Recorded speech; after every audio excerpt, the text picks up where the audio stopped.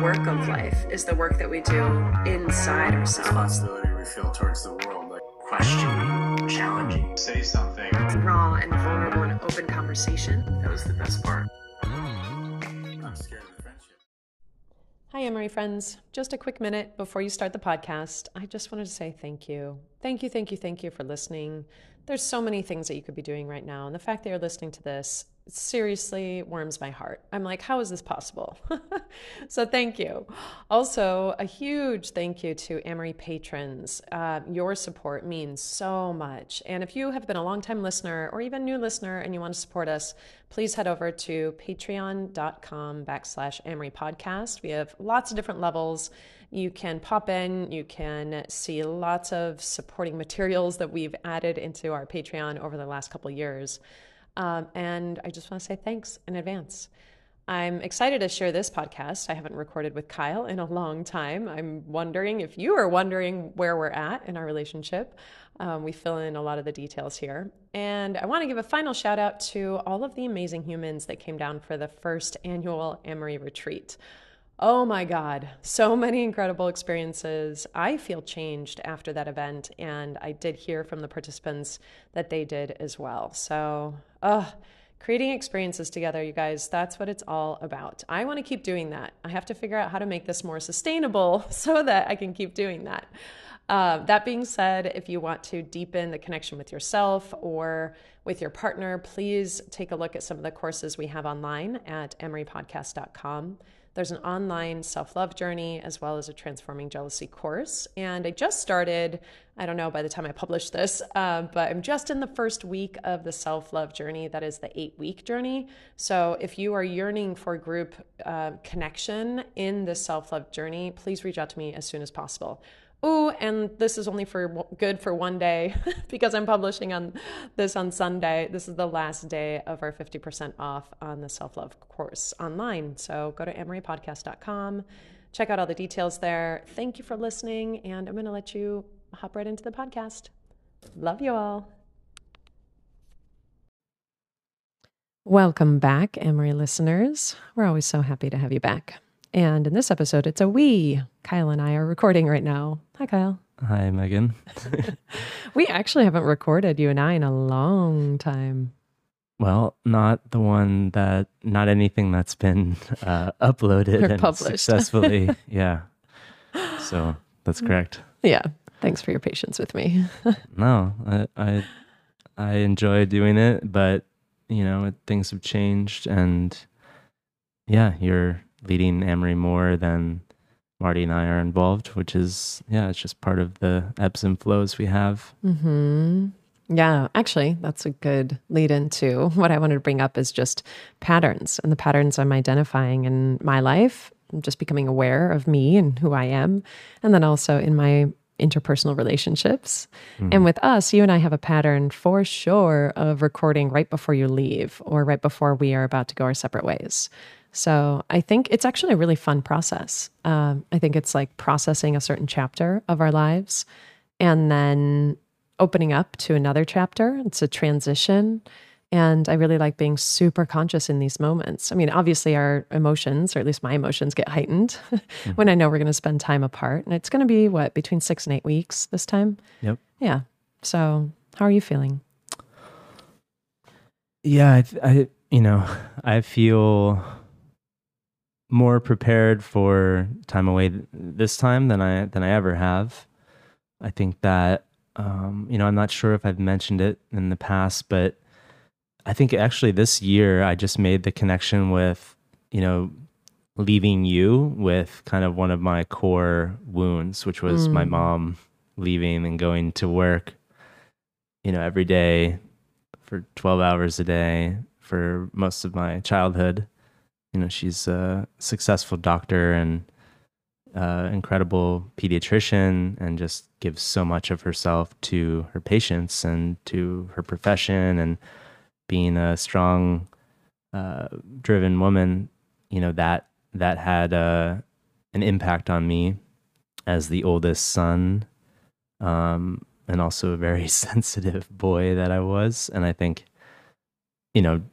coming full circle, it's like I see that pattern was alive with you, and I see that the pattern of leaving was triggering that some serious like somatic body pain. And I think I become more aware of that. I become, more secure in myself, just knowing that I can be my own nurturer. I can be my own witness for a lot of things. Like I can self regulate. I can do all these things. I'm not dependent on you for that. I love, having you as my the person that I bounce life off of, and I am able to reflect things with you, and like work through things, ideas, feelings, everything. I love that, and I've gotten a lot better at doing it on my own. And I think that I'm just trying to approach the time away in the most mindful, conscious way I can, to know that, like, if I feel something, I want to feel it. I don't want to run from it. I don't want to get mad at you for it. All the patterns, sucking up patterns that have happened in the past. And I think, it's like a fuller acceptance of what our relationship is and isn't. Yeah. And knowing that, there are times where currently we are apart, and I'm on my own. I don't have another partner that fills that spot. So I'm filling that spot. And that's just part of, I think, my journey. And it's been an important part. I was laughing at the retreat. I came up with this kind of like funny one-liner of like, I've now been monogamous for the longest period of time during my polyamorous relationship. and I think, the irony. The irony to me is pretty clear, that because I did monogamy so poorly, and I take pretty much most of the responsibility for that. I don't blame monogamy, but I feel like it's been what I've kind of needed to do to learn that there is a process of connection, and there's such a spectrum of connection and ways to connect, and there's so many ways that I can find satisfaction in this spectrum that isn't just like, you're my friend, or we're having sex and you're my full-blown partner or whatever.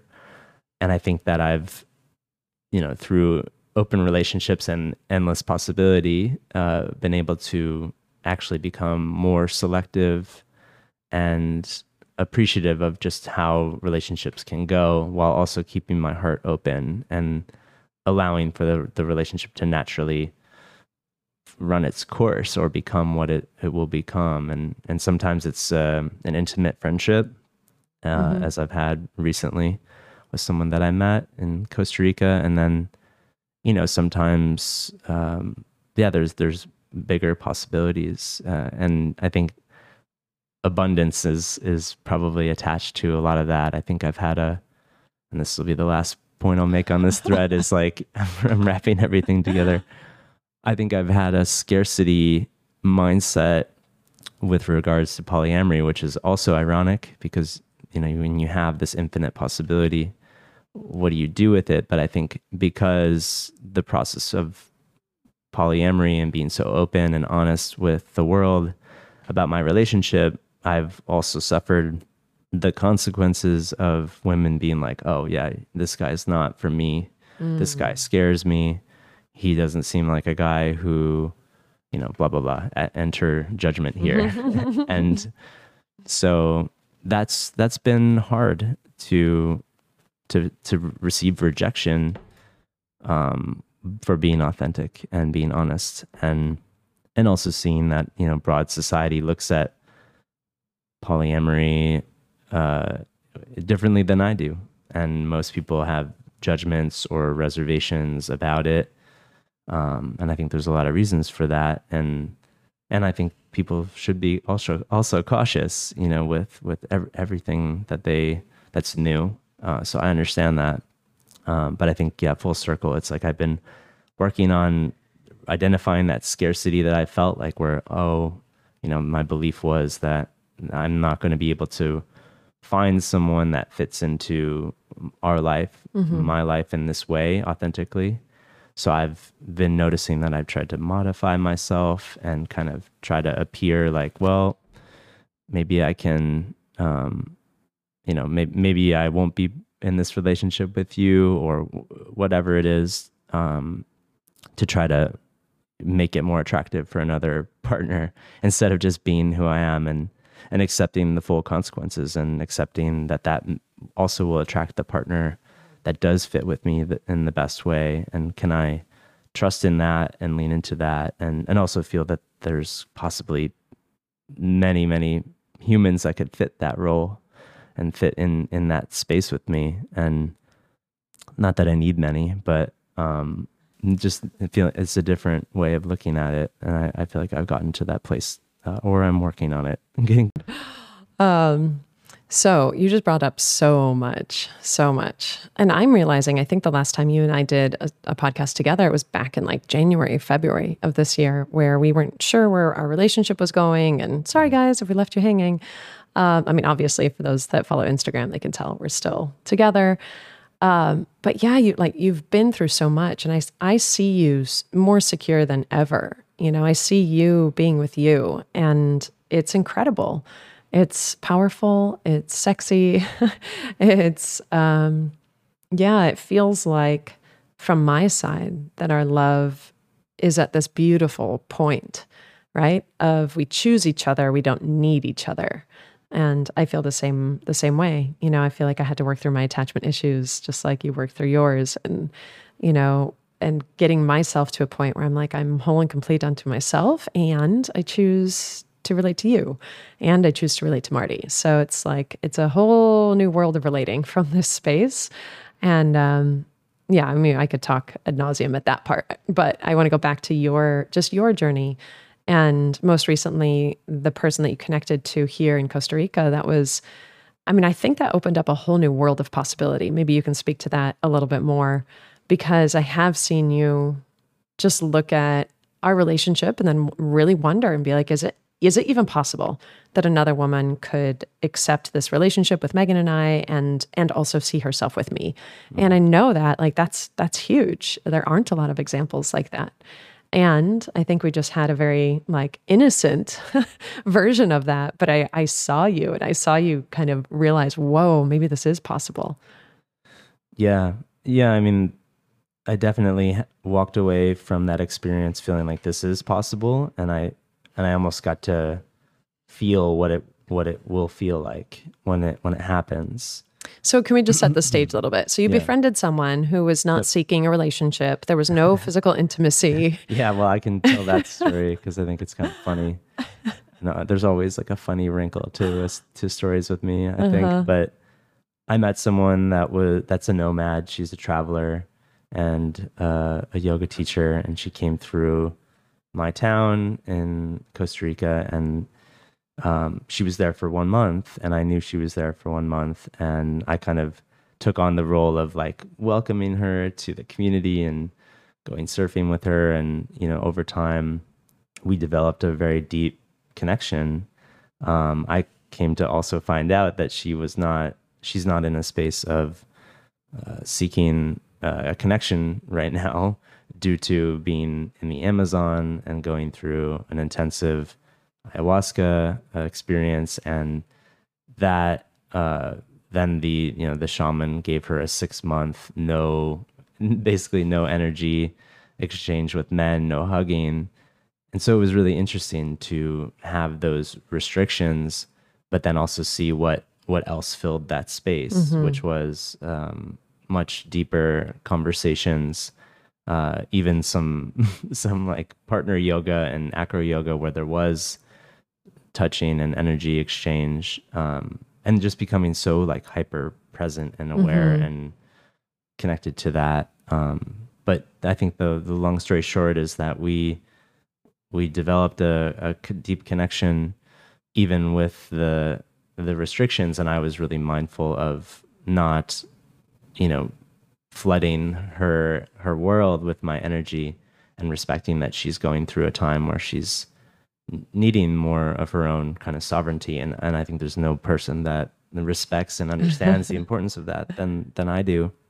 So I feel like I was just really aligned person to come into her life and support the integration of her healing work, and also not like project or have expectations for what our relationship became. And also really, I found myself enjoying the way that we were connecting, which was highly unusual and unique.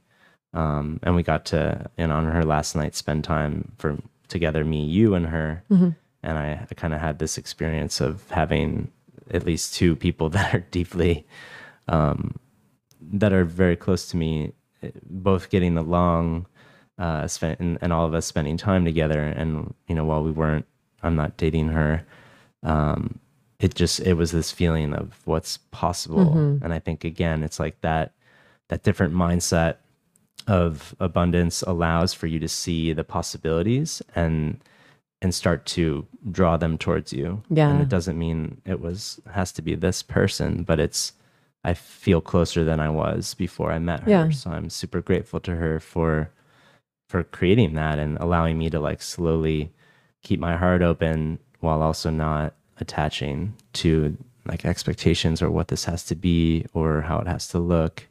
And also receiving like things like, she had told me that, open relationships feels really, really hard or foreign to her or unlikely, and kind of receiving that as like, that's okay. That's just where she is. And I was also there, and look at me. So not taking that as like a, not using that to fuel a story of like scarcity and this is never going to work. I think it was a good test for me in that way. And I feel like I was rewarded. So I did a good job. Yeah. I think it put us in a new space too, because there were moments where you would have normally come over to my place and you were like, oh, hey, I'm going to go do partner yoga with her. And I could feel my stomach drop and be like, oh man, I'm disappointed. But I remember looking over to you and say, I can be disappointed, feel disappointed, and still love you and honor you and be okay. So that part for me felt great, was making space for someone. And it doesn't, in reality, does it really matter? Right. If you're not with me, does it matter if you're hanging out and surfing with someone or if you're sleeping with someone? Yes, like there are differences, but does it really matter? I kind of think it's the same muscle where it can be like, oh, I have a level of disappointment that we can't spend time together, and I have all the space in the world for you to connect with someone else. And yeah, it was really cool to watch you go through the process. And I love you. I love your heart. I love how open your heart is to other people. And I love that you held yourself in a space of like, just being open, and not being like, well, I'm not going to hang out with her because there's no possibility here. You're just like, huh, okay, well, that's different. Let me see what's available here. Like, let's just spend time. And I think that, there's another layer of me accepting myself in that, of just realizing that I am an open, loving person in my better moments, and I don't want to deny myself that. I don't want to push that away. And I think that there's been this like, kind of like voice in my head, like, oh, Kyle, you've just fall in love easily, or you give your heart away easily, and that's tragic, or that's sad, or that you shouldn't do it, or that there's something wrong with it. There's been a voice, I think, that that, and that's made it hard for me. And I think I don't know if I believe I've talked in the past about my heart and my soul being in opposition.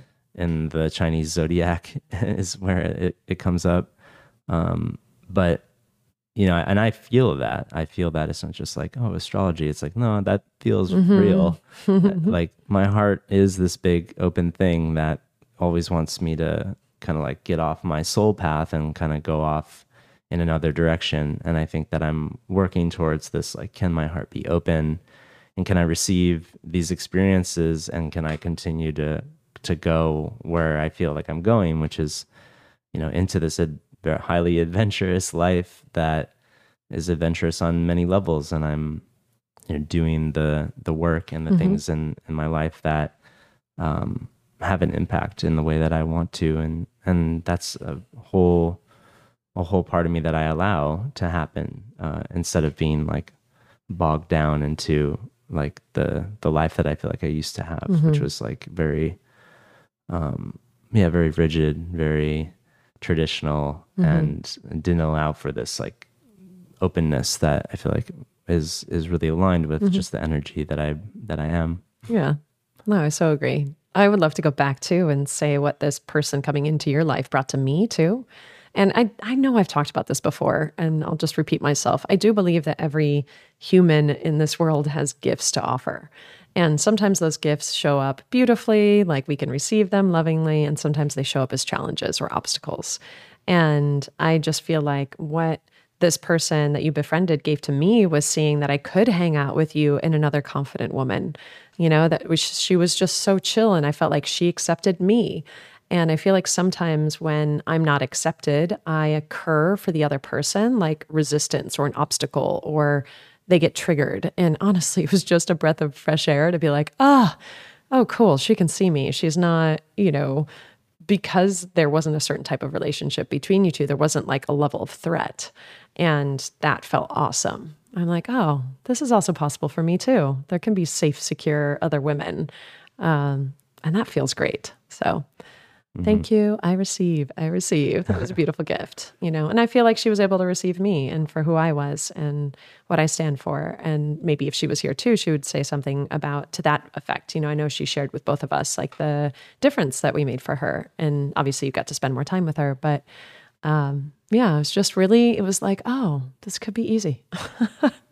Yeah. And I think that might be a good transition into the retreat that we just had, which I feel like is identifying this really big challenge that we see really in patterns across the open community, is that when a metamor or someone new comes in, if that person doesn't connect with you, if you don't feel safe with that person, if there's any rupture or lack of trust or violation from that person, it really rocks the boat pretty hard.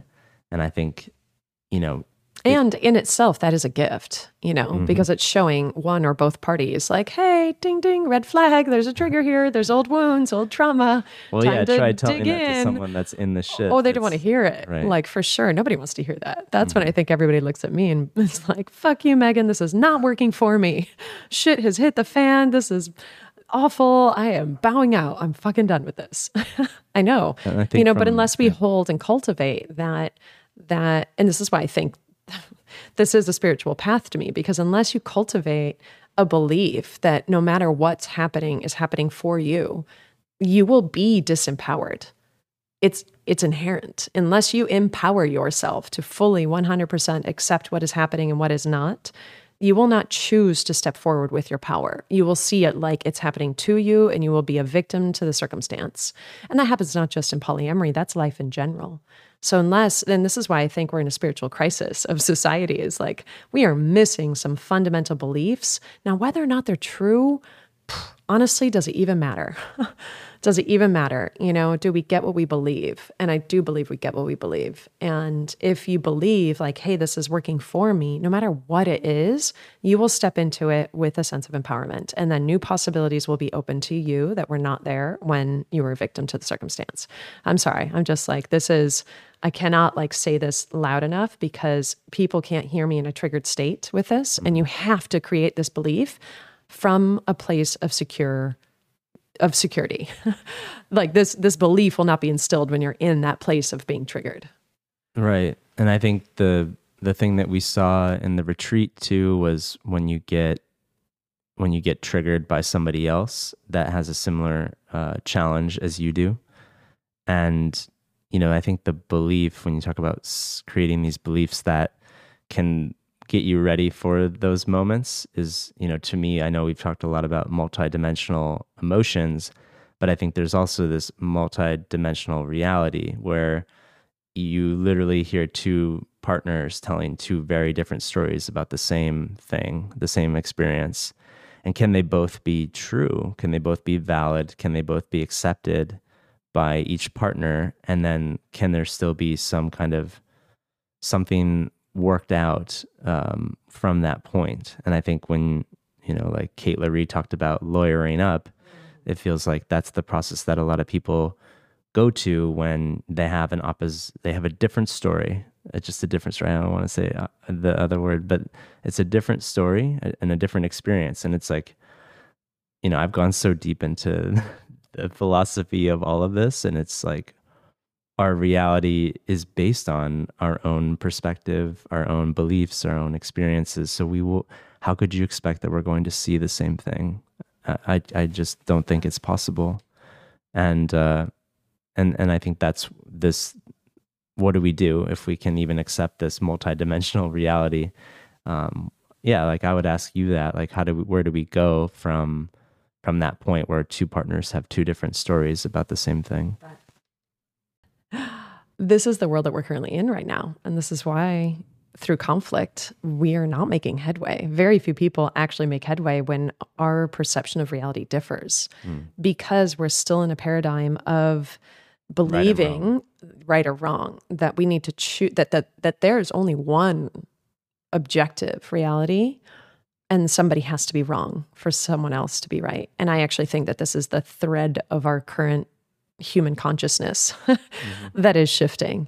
And I do think that practicing polyamory, I mean, it needs to, will it? I mean, I hope, this is why we and I share as much as I do about this concept. But yeah, that's where it's ultimately very difficult. And we need a whole new set of skills that most of us were not raised with.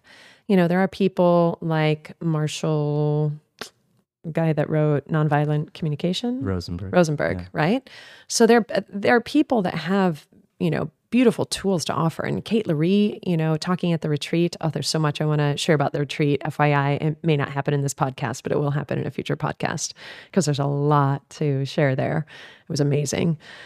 Okay. But yeah, Kate LaRue brings up her communication model of EPIC, so there's empathy, and then there's physical connection, intellectual connection, compassion.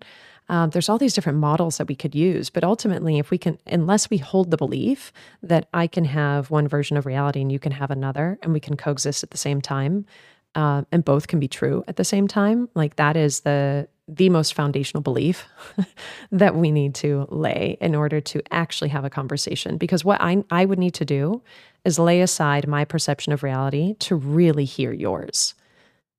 And knowing that I can pick my perception of reality right back up after I hear yours, but I have to let it go just for a minute to actually get into your world, which is empathizing, which is really understanding what is occurring for you. What is occurring for you in your physical state? What is occurring for you in your thoughts? Truly, what is occurring for you? And then vice versa. If you're able to do that for me, and then we may be able to take a step down the path together to say, okay, well, if this is my reality and this is yours, and we still want to be together, how do we do that? And that is where I like to call the pure void. That's where we get to create from. And that place of uncertainty scares the shit out of us. Because when we're in this binary world of right and wrong, where either I'm going to control you with my reality or you're going to control me with my reality, and that's where we're going to, quote unquote, create the future from, that's actually not creating. That is replicating more of the past. In order to truly create, like birth a new reality, we have to birth from this place of pure possibility. And that is ridiculously terrifying to the human species. I mean, that's scary on an individual level, because you don't have certainty of what's happening. And we cling to certainty for a sense of security. So how in the world are we going to create a new possibility if we can't ultimately create security in ourselves? If I keep placing my security in you, then I am dependent on your reality. I will, there's many ways that we could do it. I could give up on my own. I could gaslight myself to say, oh, that never happened because, my sense of security is you, and whatever you think reality is, then you must be correct. I've just given up on myself, or vice versa. I'm going to take my reality and control you and say that you were wrong. And I've just then done the same thing to you. So I don't hear a lot of people talking about it, but I do think that this is the skill set of the future. And it is our ability to sit with uncertainty. And again, going back to the beginning of what you were saying, you feel like you've achieved, and I see it in you, is this place of inner security. And yeah, and that's actually a really beautiful place to create from. It's even fun for us to create from there together now. Yeah. To be like, okay, well, what's going to happen now? I don't know. We'll see. Like, I just have this trust. Well, it's funny too, because when I think about my time being away from you and being in Chicago, which is really not my home anymore and not my safe space, it's like it is a challenge for me because my subjective reality is not as it's not as respected. Mm-hmm. And it's like going to the ordinary world, as Marty would say. You're going back and you've changed. The world has changed, but not as much. And and they're still playing that game of right and wrong and objective. And I think that's where I get challenged to, go full circle and try to accept where they are and accept their own beliefs that are different from mine, and to not get into that righteousness mode, because I do feel it's easy for me to get righteous with all the growth and things that I've experienced, and feeling like I hold more information. But I think there's still that judgment part that feels easy, or that righteous part that's like I've compiled this infinite universe in the right way. And I don't know anything. That's what I have to remind myself. Yeah. I know what's best for me. And so moment. there's two different pieces there. There is, the trap of righteousness. And I know when I fall into that, it feels not great in my body. I think it feels great. Oh my God. For like a minute, it's like, there's definitely chemicals being released. True. I mean, so here's my practice. In your head. In my head, yeah. And this is what I've learned about me. Anything that I am like I don't want to say too far over, but if think about social media, right? Social media, when you see a post that's validating your belief, what is that? That is releasing dopamine. True. I mean, that is the design. Yeah. And then when you see something you don't agree with, then you're going to get triggered with that. And so that's why equanimity is really big. And I remember my meditation teacher, Anita, shout out to you. You're amazing. When she brought up equanimity, I'm like, I get it in my head, I think, but I don't really get it. And now I feel like after a year, it's been like slow drip into my body, and I can feel equanimity. I can feel it. And so whether there's like a high or a low, it's like, can I meet this current moment from a neutral place, And then it doesn't like rock my ship. It's just like I feel this equanimity. Somebody around me can be super high, or somebody around me can be super low, or I could be super high or super low, but I can still, there's like a part of me that meets that with like this neutrality, this like beautiful centered, like eye of the storm neutrality. Yeah. So I'm going to speak it out loud for myself, because I want to challenge myself. And that's what it feels like I'm heading into in my time in Chicago, is to challenge myself to be more accepting of my family and our differences, and then furthermore to see what is the shared reality that we can co-create from, because it does exist, and it exists with the people even that you would never expect, like, the people that you think are so different from you. There is a shared reality, there are shared values and shared visions, if you actually spend time talking to them and getting to that place. So that's what it feels like, is an opportunity for me, is to use this time to not come home and be righteous and right and tell everybody what they need to know, but to try to understand where they're at and empathize with it and find that shared space. Yeah, that's beautiful. I love that shared space. That's where, I don't know if you said these words exactly, but they popped into my head, to accept them exactly as they are and exactly as they aren't. Because in reality, that's a practice of, can we accept ourselves exactly as we are and exactly as we aren't? Because anything we're still rejecting, that's a part of us that we're whole on rejecting. If I can't be with someone else's suffering, I can't be with mine. If I can't be with someone else's pure joy, I can't be with mine. So everybody's still always reflecting to us where we have work to do. But that beautiful space of, I wanted to say two things. So in righteousness, this is why I'm not 100% pure vegetarian and why I'm not 100% purely sober without drinking alcohol. I did reach a time where I wasn't eating any meat or I wasn't drinking any alcohol, and that I really felt righteous in myself. And that didn't feel good. Then I was like judging everyone. I didn't have any space for like stepping into something enjoyable or, an allowance there. And now I allow myself a little fish here and there and a couple drinks here and there. And I feel much more balanced. And then I don't bring that righteous like lens when I see someone eating meat or having a glass of alcohol. Well, it's funny because restriction, I think, can drive, feelings of just negative feelings in general. And that can come out in I think, a righteous kind of manifestation, which is like, people that are restricting themselves they're not happy with that restriction, whatever the reason is, and it gets kind of projected onto other people that aren't also, restricting themselves too, and there's so much because we talked about the pattern. So the pattern of restricting, all that does is pull the rubber band back farther. Whether or not you're dieting, whether or not you are not having sex, whether or not you're like anything, you're pulling that far into one extreme, all it is doing is giving energy to just swing the pendulum the other way. Why? Here's why. Here, I had an aha moment. Is I read a sentence on someone else's podcast description and I was like, oh my God. We've talked a lot in systems thinking about pendulum swinging and oscillation. And when things oscillate, we're kind of in a system or in a pattern. And it didn't occur to me until I read this, that pattern is created through attachment. The only way a pendulum swings is because it has a fulcrum that it is swinging from. It has an attachment part.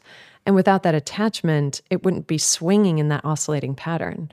And so, I could say if my identity is attached to being a vegetarian or, not drinking any alcohol, that's what's creating that oscillating pattern. And now I don't have an attachment to that. I'm like, I can see myself as somebody that drinks a couple glasses here and there, or I could eat and just like, okay, well, what do I feel like doing right now? What feels good for me without that sense of judgment or that attachment to a certain identity? But I also wanted to bring back to your point about shared reality and going in when people have a different subjective reality, because there is, I don't want to say the word danger, but that's what pops up. There's a danger of stepping into a community that has a shared reality that is not yours, because that's where it's really easy to start self-doubt, and it just gets harder to hold on to the reality that you know for yourself. But also, this is where I think loving boundaries come into play, because we don't have to use boundaries on like other people to say, you can't say this or you can't do that. Boundaries are for us to create for us. A boundary might be, I'm really good with my family for a couple weeks, and that's good. And then the boundary is time. I know for myself, 2 weeks is great. Like I can do 2 weeks. Anything after that, I'm going to start feeling my energy drained or like not doing the activities or practices or being around the people that I feel like recharge me. So that's a boundary for me of time. But there's so many different ways that we could create boundaries that are healthy and loving, and they are from a place of respect for ourselves and not from a place of fear of the other. Does that make sense? Mm-hmm. Yeah, I think that I've been really playing with boundaries for a while, and I'm like starting to really understand it when I am able to create a loving boundary for myself to be like, oh, Megan, I know you so well. This is what works for you and this is what doesn't. So let's be fully responsible, and make the decisions that work for you, and to be able to step into those instead of getting to a point where I have to be resentful and blame someone else for a boundary that I didn't uphold for myself. But that's where awareness is really big. And full on accepting how I am and how I'm not, even if I want to be another way. I think the Buddhists have some things figured out with attachment. I feel like that's one of the core things of just being aware of what you're attaching to. And I see these patterns for myself, attaching to outcomes, attaching to expectations, attaching to, the future of where things are going to go. And, I'm a a future thinker. I'm a visioner. I'm a creator, and I think I spend a lot of time in the future. And I think I've been trying to bring myself back to the present, and also realize that like whatever I'm trying to create in the future, like to not get so attached to what it's going to look like or how long it's going to take, and losing the joy of the whole creative process, which is a big part of me. You know, it's like I don't want to squash that part. I want to figure out how to like release it more and allow for it more, and not be so, you know, stuck in a pattern along with because your strengths can be weaknesses. Oh yeah, so totally. Quickly. Depending on the context. Yeah, for sure. Yeah, I was thinking about what pattern do I go into when we are not physically together.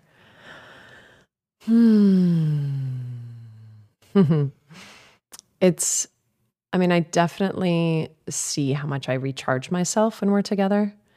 And that could be for so many different reasons, but I have to double check am I still giving myself permission to do the things I like to do?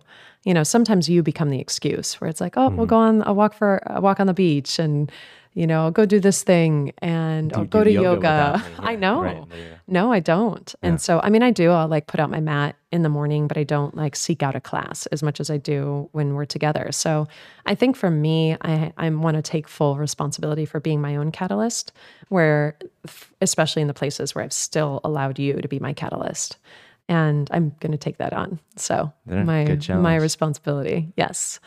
What else? I mean, I still feel really connected to you emotionally and intellectually when we're apart. And so that part feels good.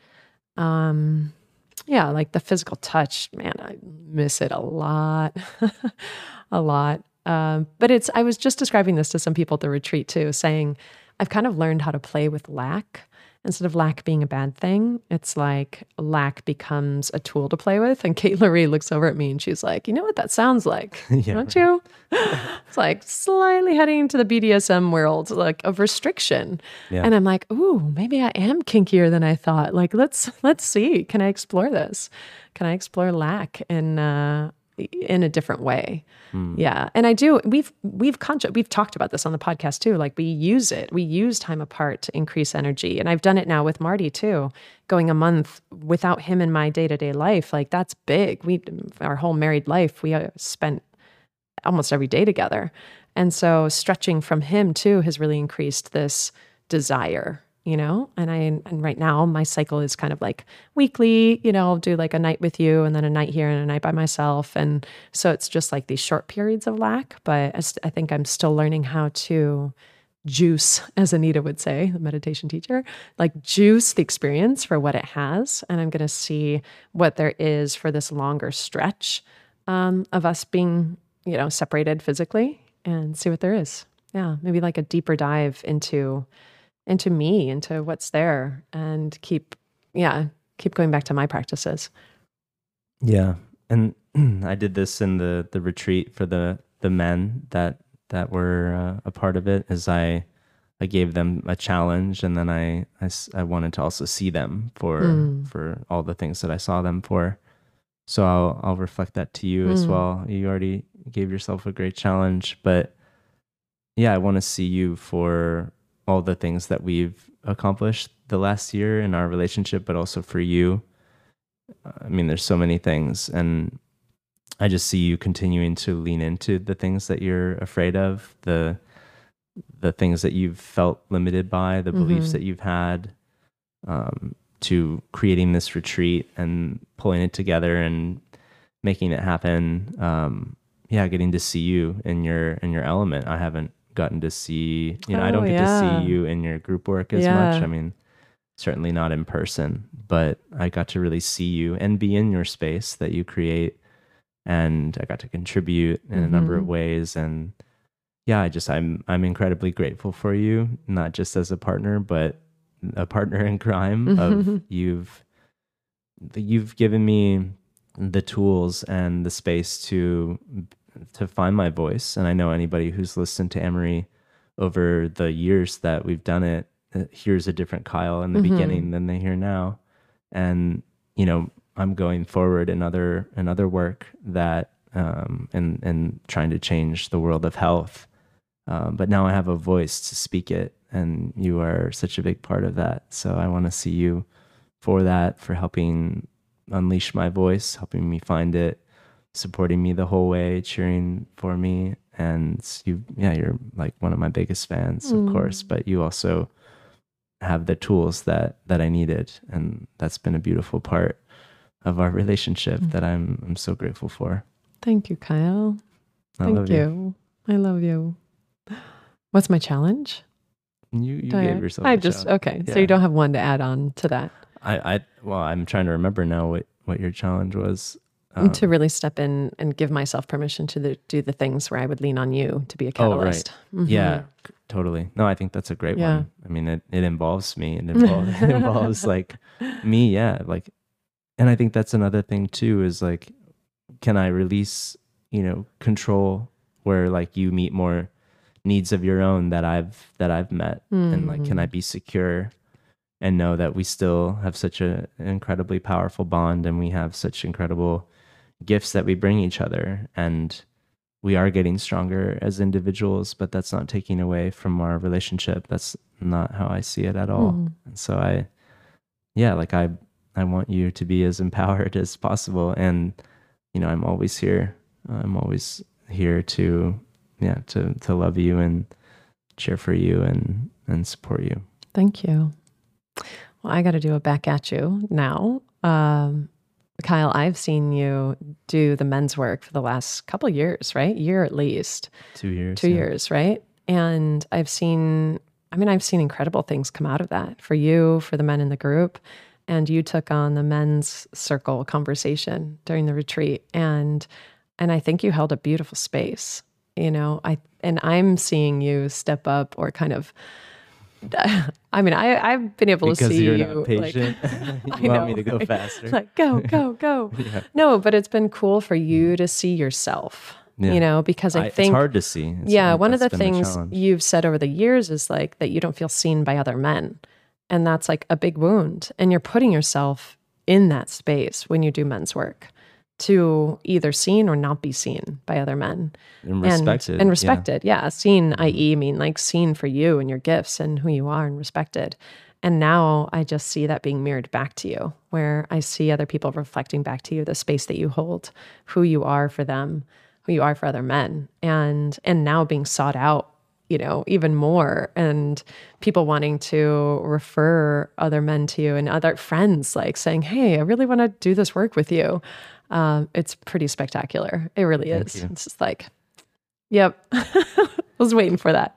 Well, it was funny too in the men's circle when I felt like I was almost like part woman in that circle, because it's honestly, I'm still like processing all of it from the retreat, but I just realized how much I empathize with women, and I see the female perspective, and I'd almost gone too far over to not understand the like wounded man perspective, and having enough compassion for that, where I talk to women so much more, and I have more female friends than male friends. I think I've become biased in a way to like the feminine perspective, that almost like this right wrong scenario that I noticed that I just was sliding into that. And I'm grateful for the men on the retreat, because I feel like they gave me the gift to see that this is hard for men, and that any man that reacts in an open relationship is just struggling because of our programming, because of all the things that I know that were hard for me, and maybe I'm through some of them. But just to remember that is really hard. And this is really hard for men, and the changes that the world is going through are hard for men, because we, and it's not like it's justifying anything, but the world was what it was and is what it is. And, men are having to release control, but also safety in the way that they knew it. And I'm not saying that it's right or wrong, the way that it was, certainly not. But I'm just saying that that's a reality. And the men's work for me, I think, is founded in that understanding that men need a bridge to walk across to this other world that is more emotionally intelligent. And I think that's what I try to represent, is that strength, the emotional strength that men don't see as strength. And women know all about it, and they hold that space on this planet and everywhere. But I think that was the part where I was like, oh yeah, that's the part that I have that they can't see. And in some ways I struggle to see the male perspective, the male struggle, and to have compassion for it, because I'm no longer in that headspace of where they are. So as we change and grow, we do like gain a new perspective and release others. Yeah. And that's why it takes community too. And I think I'll wrap up with this. It's one of the biggest insight that came out of the retreat for me personally, and where I see myself growing, is that, community is so powerful and so needed. And when we have a healthy community, both of, men for other men, women for other women, and a whole healthy, larger community, we are so much more stable. And if each one of us, if we are having individually a kind of a crisis, and that happens, it's not like you can be constantly secure for yourself every single moment. Each one of us goes through these periods of stepping back into old wounds and traumas and like doing that healing work. And that's really insecure time.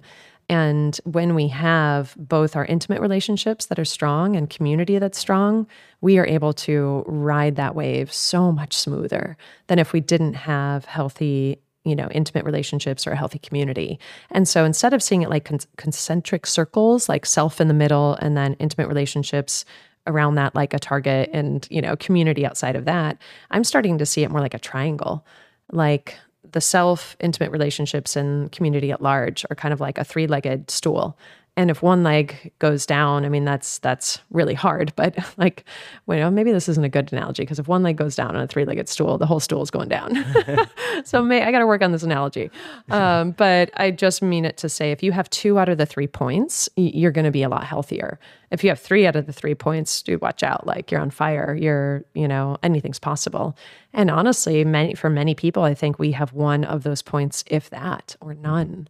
And if that's the case, that is very dangerous. That's where all kinds of not great things happen. So I'm just looking at this community piece, saying, how can we be there more for each other? Having a women's group that is really solid. And I feel like that's something I've really cultivated over the last year. So I finally feel like I have a group of women that I can just be myself with. And it feels delicious. It feels amazing. Yeah. And then incredible things happen. Like I started the men's group in kind of as a way to cope with some struggles that I was having, with Marty and other men. And then through that, I've also not only met so many incredible men in my groups, but also, a whole community in Oregon that I would never have found if I didn't start the men's group. And there's a lot of men there that hold me. And I think that's something that I didn't see coming. Of course, the Into the Void. Yeah, you will find a lot of surprises. I think that's a beautiful note to end on.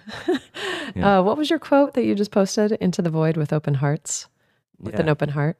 And that was your quote, basically. Was it? Kind of like synthesized, which is into the void we go with open hearts. Yeah, and I think that's the intention, is to go into something so unknown, so uncertain, to love without the safety in the way that we knew it, but to love nevertheless, and open heart.